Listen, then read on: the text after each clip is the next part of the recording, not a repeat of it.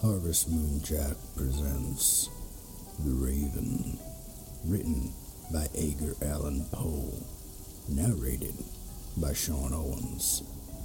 Once upon a midnight dreary, while I pondered weak and weary over many a quaint and curious volume of forgotten lore, while I nodded, nearly napping, suddenly there came a tapping, as if someone gently rapping at my chamber door.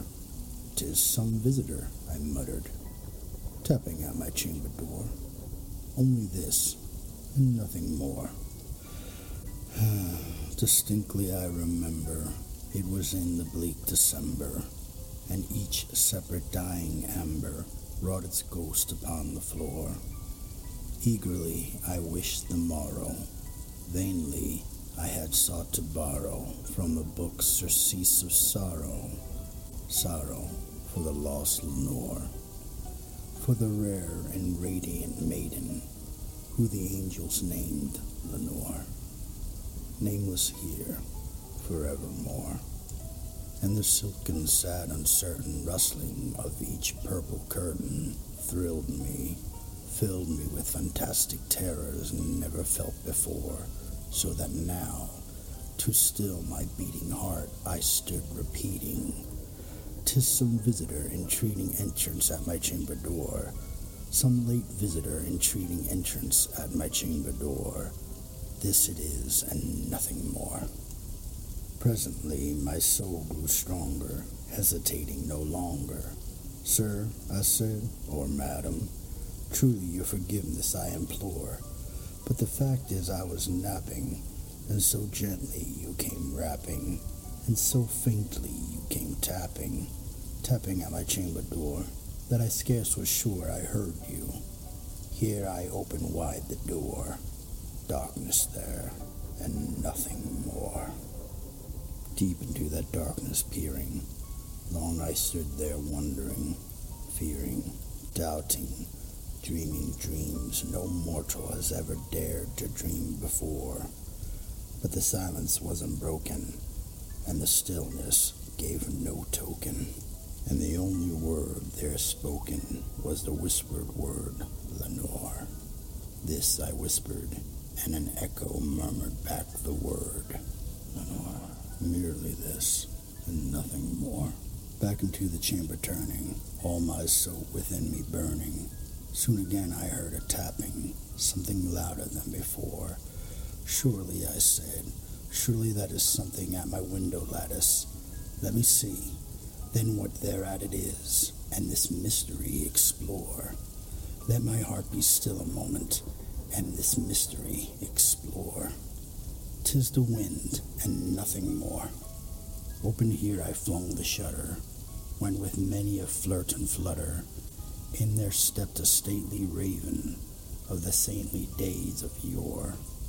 Not the least obeisance made he, not a minute stopped or stayed he, but with mien of lord or lady, perched above my chamber door, perched upon a bust of Pallas, just above my chamber door, perched and sat, and nothing more.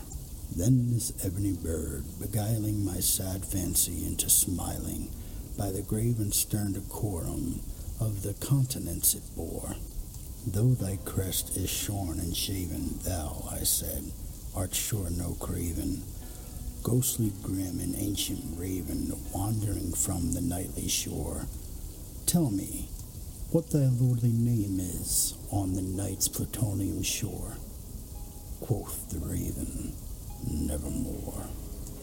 Much I marveled this ungainly fowl, to hear discourse so plainly, though its answer little meaning, little relevancy bore.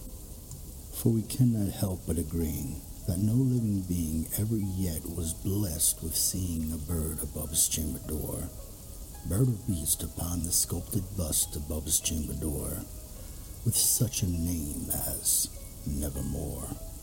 But the raven, sitting lonely on that pallid bust, spoke only that one word, as if his soul in that one word he did outpour. Nothing further than he uttered, not a feather than he fluttered, till I scarcely more than muttered, other friends have flown before. On the morrow he will leave me, as my hopes have flown before. Then the bird said, nevermore. Startled at the silence broken by replies so aptly spoken, doubtless, said I, what it utters is its only stock and store, caught from some unhappy master whom unmerciful disaster followed fast, and followed faster till his songs one burden bore, till the dredges of his hope that melancholy burden bore, of never, nevermore.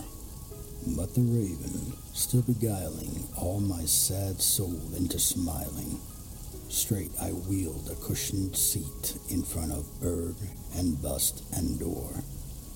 Then, upon the velvet sinking, I betook myself to linking fantasy into fantasy, thinking what this ominous bird of yore, what this grim, ungainly, ghostly, gaunt, and ominous bird of yore meant by croaking, nevermore. This I sat engaged in guessing, no syllable expressing, to the fowl whose fiery eyes now burned into my bosom's core. This and more I sat divining, with my head at ease, reclining on the cushion's velvet lining that the lamp light gloated o'er, but whose velvet violet lining, with the lamp light gloating o'er, she shall press, nevermore. Then methought the air grew denser, perfumed by an unseen censer, swung by seraphim whose footfalls tinkled on the turfed floor. Wretch, I cried, thy God hath lent thee, and by the angels he hath sent thee, respite and nepenthe from thy memories of Lenore. Quaff, oh quaff this kind nepenthe, and forget this lost Lenore. Quoth the raven, nevermore. Prophet, said I, thing of evil, prophet still, if bird or devil, whether tempter sent or whether tempest tossed thee here ashore, desolate, yet all undaunting, on this desert land enchanted, on this home by horror haunted, tell me truly, I implore, is there palm in Gilead? Tell me, I implore. Quoth the raven, nevermore. Prophet, said I, thing of evil, prophet still, if bird or devil, by the heavens that bend above us, by the God we both adore, tell this soul with sorrow laden, if within the distant Aidenn it shall clasp the sainted maiden whom the angels named Lenore. Clasp a rare and radiant maiden who the angels named Lenore. Quoth the raven, nevermore. Be that word or sign of parting, bird or fiend, I shrieked upstarting, get thee back into the tempest and the night's plutonium shore.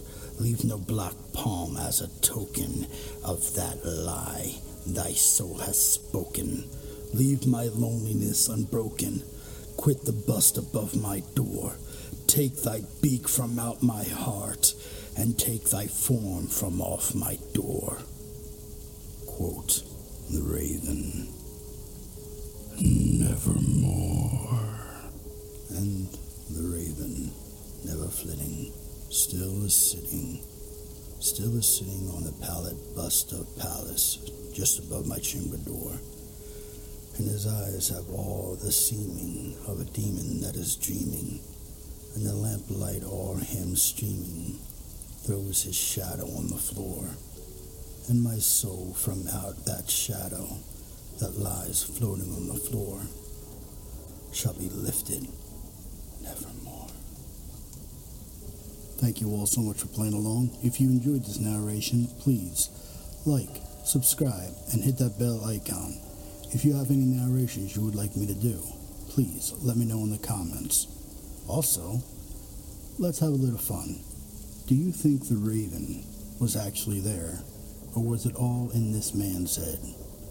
Again, let me know in the comments. And remember this: if you hear a sound in the middle of the night, don't go investigating.